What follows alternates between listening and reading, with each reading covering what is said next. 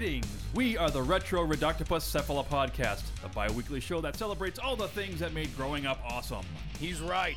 We wax philosophic about lots of geeky crap like old video games and movies, toys, cartoons. I don't know, help me out here. Music, pants, Quoting video games that don't have dialogues, shabibers, tasty news, Unnecessarily long Japanese onomatopoeia. butt breathers, uncomfortable nature facts. or how to install a thermoflange. And unlike all those other podcasts, we at Retro Reductopus have an exciting rotating host schedule. Do we? We sure do. So, if you didn't like the guy flapping his gums this week, like me. worry not, gentle listener. Next week we'll have a whole new host. Of problems. Hey, they might still suck, but they'll suck differently. And you know what's really cool? Retro Reductopus is part of the Dorkening and Inebriar podcast networks, with new episodes every Tentacle Tuesday. Which is like every other Tuesday. We named it. Anyways, you can listen to us at iTunes, Google Play, Spotify, Stitcher, Or any podcast player cool enough to carry the only show that celebrates all things that make growing up awesome.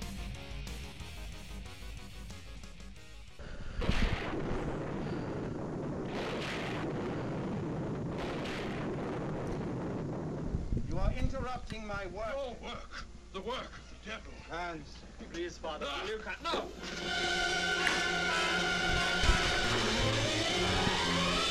The evil of Frankenstein.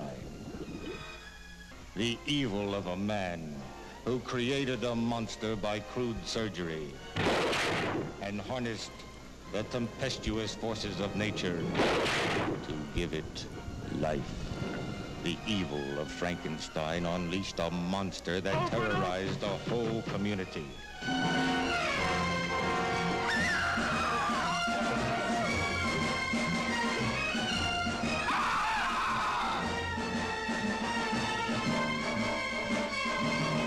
Peter Cushing as the Baron, and Peter Woodthorpe as the ruthless Professor Zoltan, who fought the Baron for control of the monster. Oh, he'll understand you, all right. He just won't obey you. That's all. Duncan Lamont as the chief of police. Katie Wilde and Sanderels as two young people caught up in the evil of Frankenstein.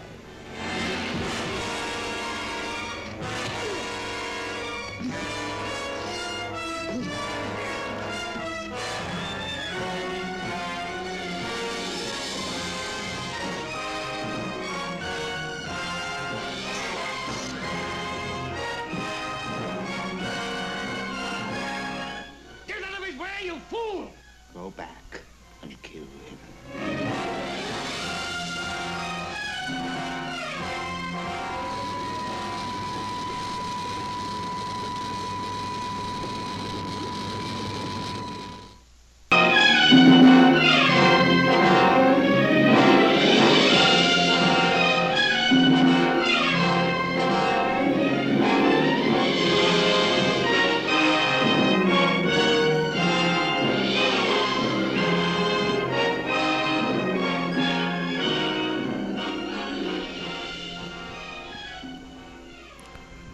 Welcome to another exciting episode of Boobs, Blood, and Badasses, the Hammer Horror Podcast. I am your host, Dr. Chris. And I'm your co-host, Ro Lorne. And tonight, on this episode, we are discussing the 1964 film, The Evil of Frankesntein, starring Peter Cushing once again. This movie has such a disconnect with the other two films. Oh my god, it does. It feels like it's kind of its own continuity because of like, oh, it's my original monster. No, not even close. Yeah, it's like about halfway through, I was like, what the fuck is happening? Okay, repeat that last part again. Yeah, about halfway through, I was like, what the fuck is happening? Right. And so, as we begin, as always, Ro has the plot synopsis for us for The Evil of Frankesntein. The Evil of Frankesntein, released May 8th, 1964, directed by Freddie Francis. Our film today is a continuation from our last film, Revenge of Frankenstein. Sorta. And I use that loosely. It begins with a crying couple leaving a cabin in the woods, and inside it, a man's body has been laid out. A body snatcher, Tony Arpino, steals the body, but is observed by a young girl, who then runs off screaming into the woods, where she bumps into Baron Frankenstein, Peter Cushing. The Baron and the thief take the body to his laboratory, where Frankenstein cuts out the dead man's heart and places it in a tank. A priest, James Maxwell, takes the young girl with him to identify the body snatcher, to locate the residence of Frankenstein. Frankenstein and his assistant Hans, Sander Elle, start the laboratory equipment, which is connected to the heart. As it generates electricity, the heart starts to beat. The priest bursts in and starts to destroy the equipment. Frankenstein decides to relocate with Hans back to his village of Karlstad and his castle, which has been neglected and ransacked. The Baron explains to Hans he is researching the life force within people, and he has once harnessed the electrical force of a storm to generate enough power to bring a creation to life. Frankenstein explains to Hans he is researching the life force within people and how he once harnessed the electrical force of a storm to generate enough power to bring a creation to life. In a flashback, Frankenstein is seen bringing the heavily bandaged creature, Kiwi Kingston, to life. He spends his time observing the creature's behavior in his laboratory. One morning, when he awakens, the creature has escaped. A police officer, Duncan Lamont, and some villagers chase them and shoot the creature as it tries to escape. The Baron is arrested and forced to leave the village. Frankenstein and Hans go into Karlstad, where there is a carnival taking place, and they are able to move freely wearing masks so he won't be recognized. In a bar, Frankenstein sees the burgomaster, David Hutchinson, and the police officer who shot the creature, who is now the chief of police. The Baron sees the burgomaster is wearing his ring and starts to make a scene, causing the police to recognize him. They escape to a tent where Zoltan, Peter Woodthorpe, the hypnotist, is performing his show. He enlists the help of Frankenstein and Hans as volunteers, but the police come in and break up the show, claiming Zoltan does not have a license to perform. Frankenstein flees and forces his way into the burgomaster's house and accuses him of stealing his belongings. The police chief arrives to arrest Frankenstein, but he escapes out the bedroom window. Upon escaping, he meets up with Hans, and they leave to the mountains, since it's the only place they'll be safe. A young, deaf beggar woman, Katie Wilde, sees them and takes them to a cave where they can escape from a storm. In a part of the cave, Frankenstein finds the body of the creature, preserved in ice. They thaw it out and carry it back to the castle, and the beggar girl goes with them. They prepare the laboratory equipment to revive the creature. The storm intensifies, and they switch on the electrical power to give life back to him. However, the creature is unresponsive. The Baron believes his brain was damaged when it was shot, so he asks the hypnotist Zoltan for help. Zoltan is preparing to leave Karlstad, but Frankenstein convinces him to come to the castle to try to hypnotize the creature to start up his brain. When Zoltan manages to wake up the creature, it attacks them, and they must subdue it with chloroform. Frankenstein wants to continue his research on the creature, but Zoltan wants to put it in a show. He demonstrates that the creature will not obey Frankenstein, and it will only obey him. So Zoltan wants a partnership with Frankenstein and Hans, to which he has no choice but to agree. Zoltan commands the creature to go into the village at night to steal gold for him. The creature returns with several gold ornaments, but was seen by a villager who reports it to the police. Zoltan then commands him to punish the burgomaster and the chief of police. The creature breaks into his house and then beats him to death, and then it goes to the police station and kills a police officer. When the creature returns and Zoltan sees the blood on its hands, he says he did not mean for him to kill them. He tries to make his escape with the gold, but is caught and thrown out of the castle, and threatens to kill Frankenstein. The beggar girl tends to the creature's wounds, and Zoltan commands the creature to let him back in. This creature attacks Frankenstein with a metal stake, but he repels it with fire from an oil lamp. When Zoltan commands it to go back, the creature kills him with the metal stake instead. The police arrive and arrest Frankenstein for the murders of Zoltan, the burgomaster, and the policeman. The girl and the creature escape back to the mountain cave. followed by Hans, who brings them back to the castle once everyone has left. While Frankenstein is in a cell, the villagers group together to hunt down the creature. The Baron escapes by knocking out the guard with the chloroform and rushes back to his castle. The girl gives the creature some wine, sending it into a rage. It staggers around the laboratory, destroying the equipment. Fire breaks out, and Frankenstein barricades the door to stop him from escaping, trapping himself inside with it.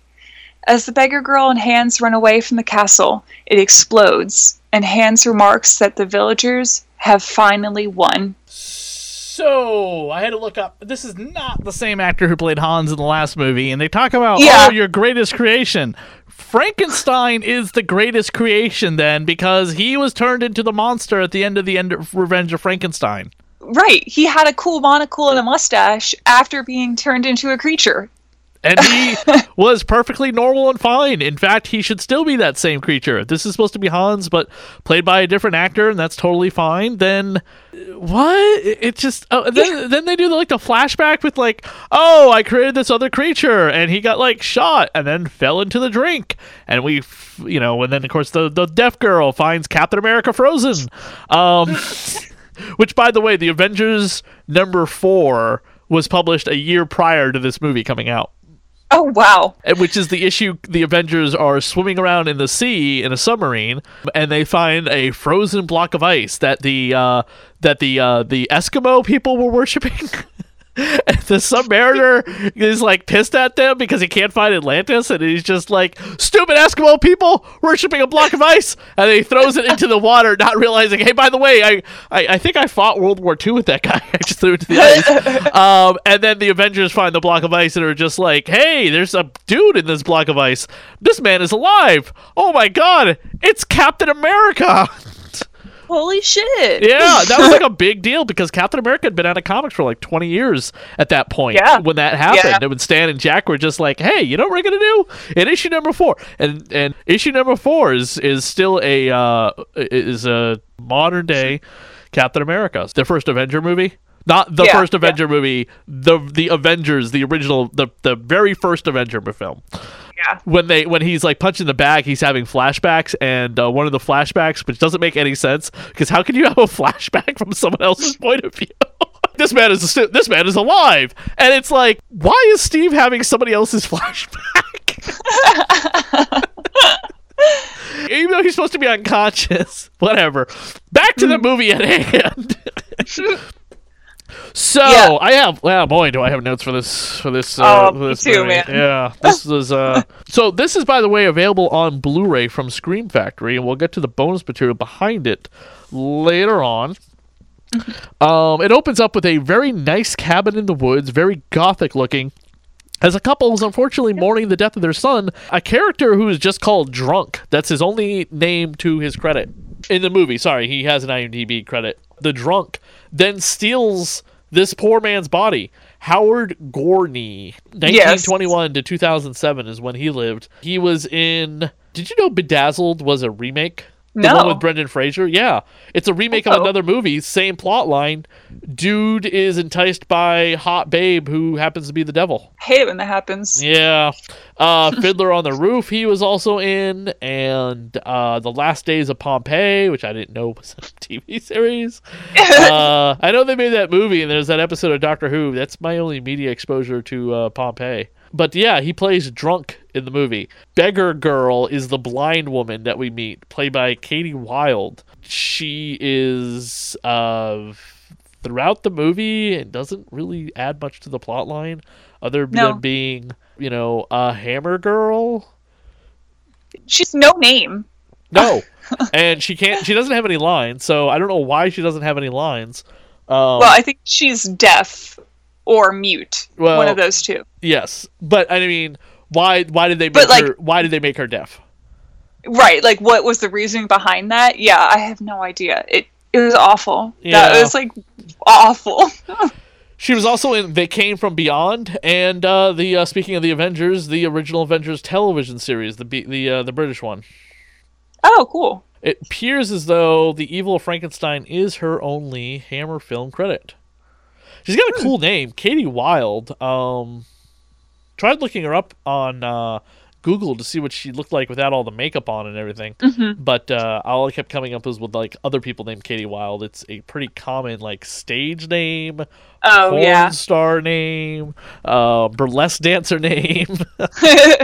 I can see that. I'm wondering if her hair was like a wig because it looks ridiculous. It is, because in other photos she has what looks like brown hair, very beautiful in a lot of her other photos.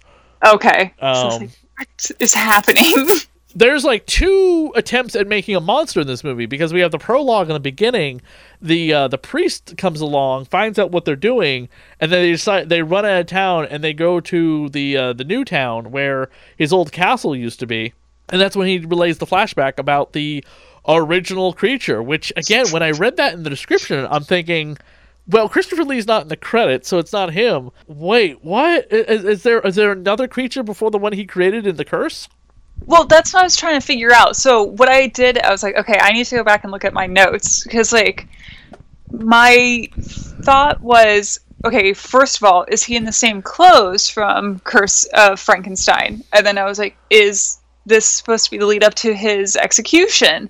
And he's in a very similar outfit in Curse of Frankenstein. He has that little necktie and that same kind of shirt, but he has a coat on.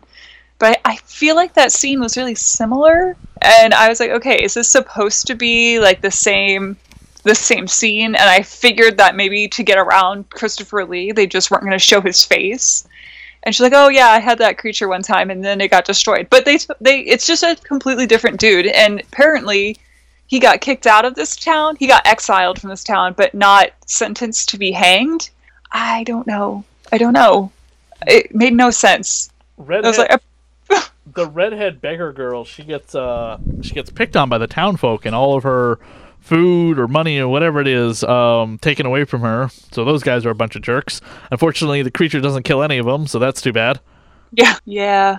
I don't understand why that happens at all. I do love the fact that the Frankenstein says, or Hans says to Frankenstein, "You were right, as always." And Frankenstein says, "Not always, but frequently I am right, because my ego." Yeah, I love that too. The title of the movie is The Evil of Frankenstein. I don't see a lot of evil in this movie. It's like Frankenstein is not the bad guy as much as he was in the other films. I agree. With his killing and doing things he's not supposed to be doing. Of course, bringing the dead back to life is not something you're supposed to be doing. But compared to, I don't know, raping a woman in another film coming up that he's going to pull off, there's no evil in this movie of Frankenstein, unless you count the monster being evil. It's mostly Zoltan, the hypnotist that they go see at the fair while they're wearing the masks at the masquerade. Yeah, for once, he's not like being super shady. He's just like, and his whole MO completely changed. She's like, yeah, I'm just trying to do science now, and I want to figure out the life in man. I'm like, no, bitch, you wanted to create the perfect person. What happened to that? This was about like your own personal gain, but now it's about worldly gain. His character totally changed. I would say Zoltan is like the evil here. What he creates is a complete blockhead. Thought that was a bit weird because it looks like the Universal monster. I mean, he's got the same head and he has the same clunky ass shoes. A little off-put by that, but this one is produced by Universal. This Kiwi, the actor who plays him, his name is Kiwi. This is pretty much it. They Came from Beyond Space was, again, the title of that other movie that I mentioned. And that is it. That's really the only thing he was in. IMDb just does not list anything for him. But it says from 1939 to 1970, he was a professional wrestler. So that's awesome. Yeah. So maybe I'm not familiar with him in his wrestling role because I'm not a wrestling fan. I mean, I'm a huge wrestling fan, but I'm more like the 80s, 90s, and like today wrestling. That's a little bit before my interests, so I'm not very familiar with him. I know that I had read that people said that Kiwi was like underused or not correct for the role, so I wonder if that has to do with what his persona was in the ring as to why people thought that.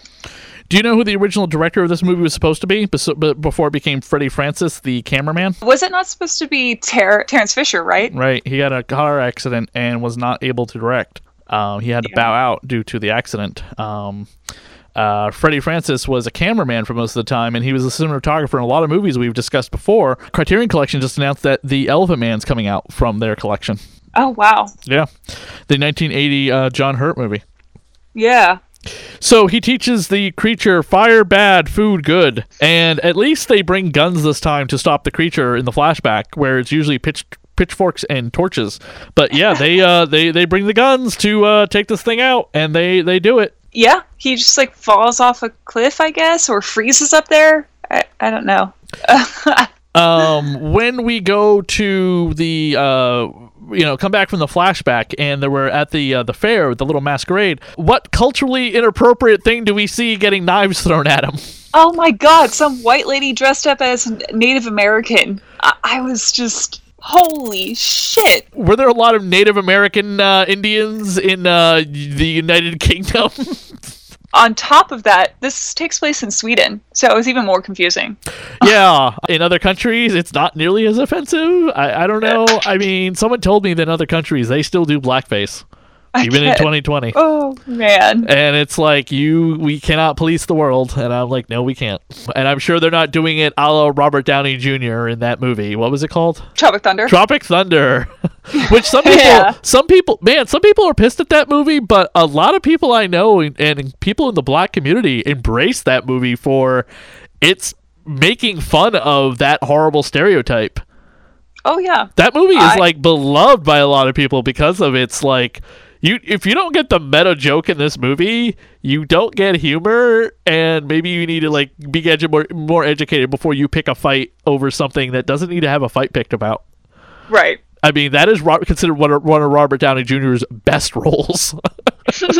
Him playing a black man, and then, it's like, it's not something he wanted to do. They're not doing that. It's a movie within a movie. Right. I would get if you were pissed if it was like, what's the name of the college humor movie in the 80s where the white guy went to a black college and put on blackface? Oh, I don't remember. Or, okay, how about Fisher Stevens in Short Circuit? Oh, yeah. I mean, can you imagine the Big Bang Theory back in the 80s? It would have been Fisher Stevens playing Raj's character. What do we get to see when the Baron is looking around and sees the Burgermeister with his wife? Titties? Oh, yes. In all caps in my notes, I just wrote, titties! Big, luscious, amazing corset that just like amplifies Karen Gardner's incredibly beautiful physique.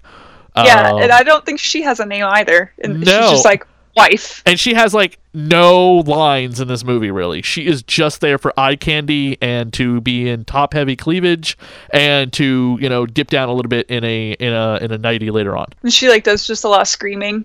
Except she doesn't even get a name. I mean, oh my God. If you want to talk about the most culturally inappropriate movies of all time, sometimes it's the Hammer movies. I'm not afraid to say they're very white. I'm not going to get into the whole, like, why weren't black people cast in Hammer movies? There were less black actors in the United Kingdom than there were even in the United States at this time. Boy, this movie has a lot of issues in that department. Right. The biggest issue is that the two lead women in the movie, leads, quotations, don't even get names. Beggar Girl, Burgermeister's wife. We couldn't even call them Mary, Felicia Hardy, whatever, or just give names. Sarah. That would have been fine. She has a name. But in all fairness, the other main characters don't get any names either. Policeman, priest, drunk. Yeah, that's true. It's no really lazy. Yeah. Zoltan has a name, and that's pretty much it. Hans, yeah. Zoltan and Hans, pretty much it. Frankenstein obviously gets the title card. Did you watch Black Noir, by the way, on Shudder? No, I haven't yet. You should. It's very good. I watched it. I got up at like 6 o'clock in the morning one morning or whatever, and I was just like, oh, I'm up now. Oh, Black Noir. I want to watch that. So I watched it. That was pretty good. They talk a little bit about Frankenstein, a Black Frankenstein movie. It was called Blackenstein, and they find that movie insanely terrible. Like, that is the worst representation of blaxploitation of the 70s. Whereas Blackula is a good representation of those films of the 70s. Because Blackula is like his own character. It's shot well. It's a very heavy black cast. It's rich black people. Whereas Blackenstein is really bad. It's impossible to watch. Oh God. Yeah. There is... Okay, so what do we got here? Okay, so the hypnotist man turns the Frankenstein... The hypnotist man is able to control the Frankenstein monster, and he uses him basically at his beck and call through the movie. The redhead peasant girl then just happens to, like, hang around the laboratory the whole time. This is what I'm talking about. She's got, like, nothing to do. They're just letting her hang around because she can't say anything. Yeah, so it's like, who is she going to tell? She can't speak. And then she decides to be maid and nurse and every other fucking stereotype of a woman that you can imagine. Also almost gets raped, you know. Yeah, but then he's like, you're not worth it. He literally calls her trash. It's just like... She's like living in a cave with the frozen block of the Frankenstein monster, but doesn't like try to tell anybody. It's like, I don't get what that whole plot line is of like living with the block of ice that's the Frankenstein monster. Doesn't. Okay, I get you can't talk and people treat you badly, but I'm pretty sure you could have gotten. What are you doing with this block of creature?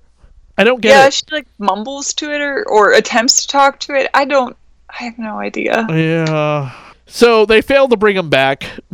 Sort of. Basically, he comes back, but he doesn't have a mind, so they need a hypnotist to wake him up. I was really weirded out by that. So he comes back and he's like brain dead, I guess. But when I watched that section, don't you need a brain in order to be controlled by hypnotism? Well, when I watched that section, I was fairly certain that Zoltan was a charlatan and that it was obviously all staged for him to make money.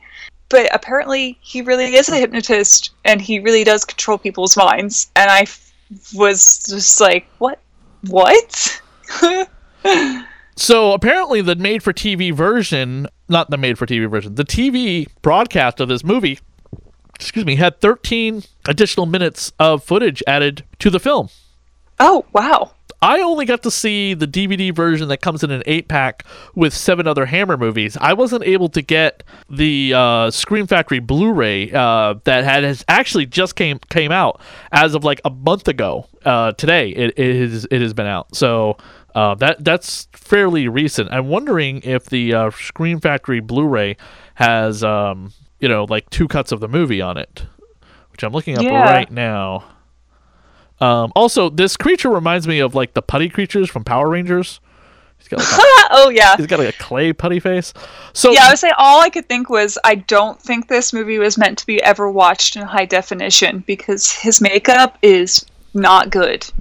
Okay, so it says a 4K scan of the film, an audio commentary with film historian Konstantin Nasser, the men who made Hammer, Freddie Francis, so a bio of Freddie Francis, which is really cool, an interview with the assistant director William P. Cartledge, an interview with Katie Wilde. Oh, this might be worth picking up because of that just alone to find out, how did you feel about being this deaf-mute peasant girl in the movie that doesn't do anything. The making of The Evil of Frankesntein with interviews with Wayne Kinsley, Karen Gardner, Hugh Harlow, Pauline Harlow, Peter Cushing, and Don Mingay, and a interview with Karen Gardner. So some of these are carryovers. Oh, and it does have the TV version of The Evil of Frankenstein from the best available 16mm print. So this might actually be worth picking up to check out some of these bonus materials. Yeah. And there's also TV commercials for the Tales of Frankenstein TV pilot. I wonder what that is. That's interesting. Yeah. That's on the bonus features for this movie, which, man, that's a lot of bonus materials for this movie.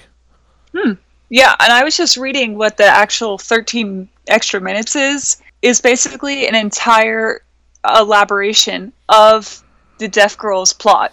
Like, it's just why she is the way she is. Why the fuck would they cut that? Time? Wow.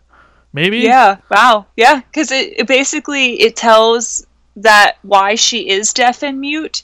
And it's a flashback showing her being traumatized by the monster as a little girl. And because of her trauma, she becomes deaf and mute. And then her dad is a drunk. And someone tells her that she could use psychological help and that she could get better. So that's what's in the... maybe that's why she was talking to him in the ice. If that's why she's mute. So the plot line for this pilot that's a bonus material on the Blu-ray. Man, I really got to buy this Blu-ray. Dr. Frankenstein has just finished rebuilding his creation, but the monster is unresponsive. He needs to try something different to make it work. Perhaps some new parts. Enter a terminally ill sculptor and his assertive wife. Interesting. Yeah. Wow, that sounds kind of cool. That is, again, that's a lot of... You get the 2 versions of the movie with this Blu-ray, as well as this unaired pilot to a TV series that didn't get picked up. Yeah, that sounds pretty interesting. Yeah. They use the hypnotist to wake up the monster badly. The hypnotist then controls him and uses him to go after gold, where he kills the Burgermeister later on and one of the constables. He doesn't kill the Burgermeister's wife, I think. No, because she's seen later talking to the chief of police. Okay, so she does have some lines. Yeah. Okay. She like cries her lines. It wasn't a man. It was a monster. And I think that's it. The police don't believe the story whatsoever, and the professor uses the monster to basically kind of be his servant. All the while, it doesn't seem like Frankenstein or Hans is paying attention to this whatsoever. I was like, what are they doing while Zoltan is using the creature to do whatever he wants? From what I could gather, he's only doing that stuff at night, and shockingly, I guess Frankenstein has a pretty regular sleep schedule. I would think that someone like him would work like all hours, but something. I guess he sleeps. Frankenstein is aware of the murders and thinks, oh no, it's time to leave again. We got to pack up and create a whole new life with a whole new name, kind of like Bruce Banner in the Incredible Hulk TV series. But the professor doesn't want to do that, so he orders the monster to kill Frankenstein. And apparently there is a goof in the movie, and I caught it too before I even read about it, that when Frankenstein throws the lantern at the creature, he's covering himself in kerosene and not catching on fire, but the lantern is lit, and it's like, is the lantern lit with like a light bulb possibly, and what he's spilling on himself is water maybe? I hope. Oh wow, yeah, I didn't notice that one. I noticed a different little issue. In The Last of Us Part 2, and I think this was in The Last of Us, and I also believe this is in the other Naughty Dog game series, Uncharted. Every time you light a Molotov cocktail but you don't want to use it, let's say you accidentally select it but you don't need to use it, so then you select a different weapon, you can see the character with the lit Molotov cocktail putting it back into the backpack. Oh yeah, yeah. And then you continue going on, and I'm watching Ellie do this and going, shouldn't she be catching on fire? Because I did it over and over again, and she just puts it right back in her backpack. in that void, that black hole that characters could just pull weapons out of their anus from, that you just see them put it behind them. Now, sometimes you see, oh, look, the axe is hanging off the belt. That's fine. There's a gun holster. The weapons are on the back. I mean, in one character in Days Gone, the motorcycle rider guy. Yeah, I love the game. Oh, okay, great. Sam Witwer, right? And I finally beat it, and I was like so happy with the ending. And then I got all the extra little endings. I got like the graveyard scene. I got the Ripper girl coming back. I was like, oh, she saved my life, even though she looks like hell right now. And then I finally meet up with O'Brien, and I'm just like, oh my God, O'Brien is one of them. That is so cool. That is a great epilogue. But I love the fact that Joel, sorry, not Joel, but whatever his name is, he found his wife. He finds Sarah. Everything's happy. I love it. I love it when they go to her old job and then they have to like hunker down for the night in the cabin. Oh! That game got a lot of shit when it came out, and I really liked it. Why? That's a great game. It's long, but that's a great game, and it has a great voice actor too. Sam Witwer is amazing once again. If you don't know who Sam Witwer is, he's Darth Maul in Clone Wars and Rebels. Oh, yeah. We need a good Frankenstein game, because there are some garbage Frankenstein games out there. I think the last Frankenstein game was like for the PC or something, or he's like a character that pops up in, one of the Castlevania games. Oh, yeah. There's a Mary Shelley's Frankenstein game, and I've heard the worst things about it. I've never played it. The monster killed the constable and the professor. Hans finds the deaf girl and the monster together after Frankenstein is arrested by the police for the murders that he doesn't commit. And then he escapes against the worst blue screen ever, but it's not blue screen because that wasn't a thing yet. What is it, like rotoscoping? Is that what they do? Is it like when Superman flies? Or yeah, like a composite image. Yeah, it's bad. Oh, it's so bad. But he goes charging at the crowd behind them. It's like, how the hell did he get... Oh, that's right. They went out to go find the monster, and he's back at the prison. Okay, that makes sense. After he chloroforms a guard, because Frankenstein always has chloroform on him. The girl tries to make the monster feel better, but the monster decides to commit suicide after trashing the lab, killing him and Frankenstein in the process. And what's the last thing that Hans says? I couldn't catch it. It didn't sound very well. It was something, because I always watch with subtitles on, but it was like, he said something along the lines of, I guess, like, they have won after all, because Frankenstein earlier makes a statement that he won't be beaten by them. Right. He has a bit of a meltdown about the whole thing. I have in my notes that alcoholism has... I was like, it's okay, creature. Alcoholism's the downfall of many a man. It happens. Everyone, Frankenstein earlier in the film says we should have had champagne. Champagne, which must be better for this occasion. I don't get why. I don't get why alcohol threw him into a fucking rage, but whatever, I guess. The Burgermeister is played by David Hutchison, and nothing of his comes across to me of anything I have seen before. Going through his whole IMDb, he's kind of an unknown to me. We have Duncan Lamont, who plays the chief of police. Another actor, it's great to learn about who these actors are so I can find out who they are one day. But he was Dan Galloway on Death of the Daleks, parts 1, 2, 3, and 4 on Doctor Who in 1974. So whatever doctor that was. I'm not very knowledgeable of the doctors before Christopher Eccleston. I'm sorry. Yeah. Christopher Eccleston was my entry to the doctors, which was probably a lot of people's entry to the modern-day doctors. Mine too. Yeah. I was at the gym in 2006, and I was the only person in the gym. It was one of those like 24-hour gyms that's open all the time. And the commercial came on Sci-Fi Channel because I was watching Sci-Fi Channel saying, stay tuned next for the premiere of Doctor Who. And I'm like, really? Like, they brought that back? And I was just like, okay. That trailer looked pretty cool, and I started watching it. I was like, oh my god, this is so awesome. I'm totally going to get into this. I could be like Rose, and it was just like, that was just a really well done gateway into that show. Oh, yeah.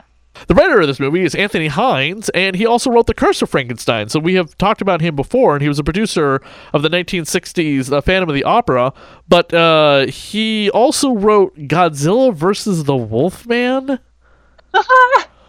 Interesting. Godzilla vs. Wolfman consists of a werewolf appearing in Japan, which becomes irradiated and grows to enormous size. This giant wolfman encounters Godzilla in the countryside, and the two monsters battle. What the fuck is this movie, and why have I never seen it or heard of it before? Yeah, it sounds amazing. It's got a cast of like 2. Yeah, because you also have that awesome Godzilla collection with the cool art book, right? Yeah, that's not in that collection. That movie is not in this collection.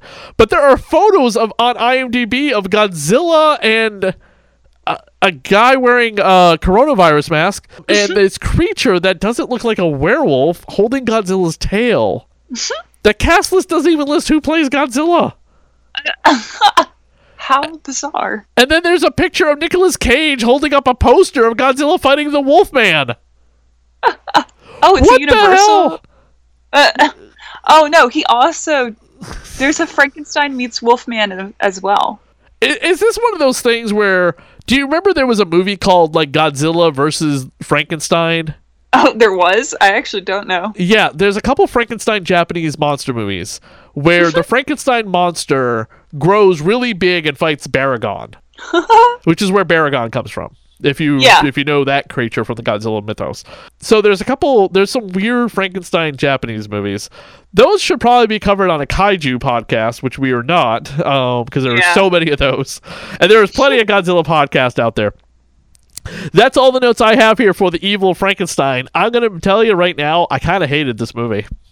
Yeah, that's all the notes I really had too. And yeah, it was not the best one. I usually think the Frankenstein movies are pretty great because Peter Cushing is excellent, but this one was really weak.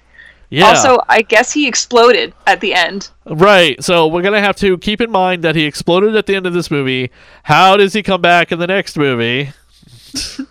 The IMDb, the Rotten Tomatoes score for this movie are all pretty terrible, too. Yeah, it's just not great. For the first half, the latest Frankenstein go-round has a succulent pull and curious dignity. The picture begins to say something about superstition and hypocrisy. Then it simply goes hog wild, monster gets drunk, and heads for the ash heap in a giant explosion of stupidity, according to Variety. I feel like that's pretty accurate. Yeah, this is actually considered to be one of the worst of the. Sorry, one of the worst. This is considered to be one of the top 10 worst Hammer movies ever made. Wow. And I'm assuming that beats out the fact that there is a rape scene coming up in one of the other movies, which a lot of people didn't like. So, if this beats that, wow. Yeah. But that scene we're gonna get into when we get there, because that was a shoehorn in scene by the studio. God. Yeah, that was a last minute like, oh, okay, we need something more. How about if he rapes her? Of course. Of course. The Hammer, the Warner years. It's covered on that in that documentary. Veronica Carlson talks about it because she was not happy doing it either. Neither was Peter Cushing. They talk about how they wanted to mirror the Jack Pierce Universal monster as much as they could with the flat head that he gave Boris Karloff, which is something that was a copyright problem between Universal and Hammer. So Hammer respectively didn't do it, but they were able to have free reign in getting it done after Universal loosened their grip on it a little bit. Well, yeah, and this movie is distributed by Universal, so they could pretty much do what they wanted. But I correct. Feel like it's distributed but not made, so they still had to have a little bit of like, okay, you can't completely make it look like Boris Karloff, but if you wanted to homage Boris Karloff, we're not going to sue the pants off of you because we're going to stick it in all of our American theaters. So, if you want to check out the rest of the amazing reviews that we do here, as well as the other fantastic reviews on the Dorkening Network, such as The Strange Show and Super Retro Throwback Review, and the Dorkening's own, and The Token Dead, and all the other great shows, check out thedorkening.com, where we are as well. And you can find us on Radio of Horror on Facebook for any updates about this podcast. We don't have social media for this podcast because I run a bunch of social media for a bunch of other things, and this would it's just one more thing to run. But you can find us on our individual Twitters at ChristySAV. And you can find me at RoLauren, and that's ROL0REN. Or you can send us an email, thatradioofhorror@gmail.com, with any corrections, comments you have to make about the Hammer Horror Podcast. Maybe there's a tidbit of information that we didn't cover. Again, we didn't watch that Blu-ray that came out from Scream Factory, and I'm sure that had a lot of bonus material on it. But that Blu-ray also was $32.99 upon release, so I was waiting for the price to come down a little bit. Yeah, definitely. Yeah, I am going to be picking up the Jane Seymour Frankenstein movie, Frankenstein, The True Story. Oh, cool. Yeah, and Jane Seymour, always a win. If you would, thank you for joining us for this episode of Boobs, Blood, and Badasses. Oh, we have to give our rewards out, too. Oh, okay, so our boobs go to the Burgermeister's wife. Yeah. The blood, it's kind of sparse. Yeah, there wasn't. It was just kind of on the creature's hands, and that was it. Yeah. The laboratory had some cool body organ stuff, like the heart and everything. Yeah. But not really gruesomely bloody. No. And then who would you award the badass to in this movie? Because everyone's performance is kind of lackluster. Yeah. Wow. Probably the creature. He actually does something. Yes, let's give it to the creature. Yeah. Yep. All right, so the creature gets the badass award in this movie. Thank you, everybody. Come back in a couple weeks as we will be covering the next film of the Frankenstein Hammer series on Boobs, Blood, and Badasses, the Hammer Horror Podcast. Yay!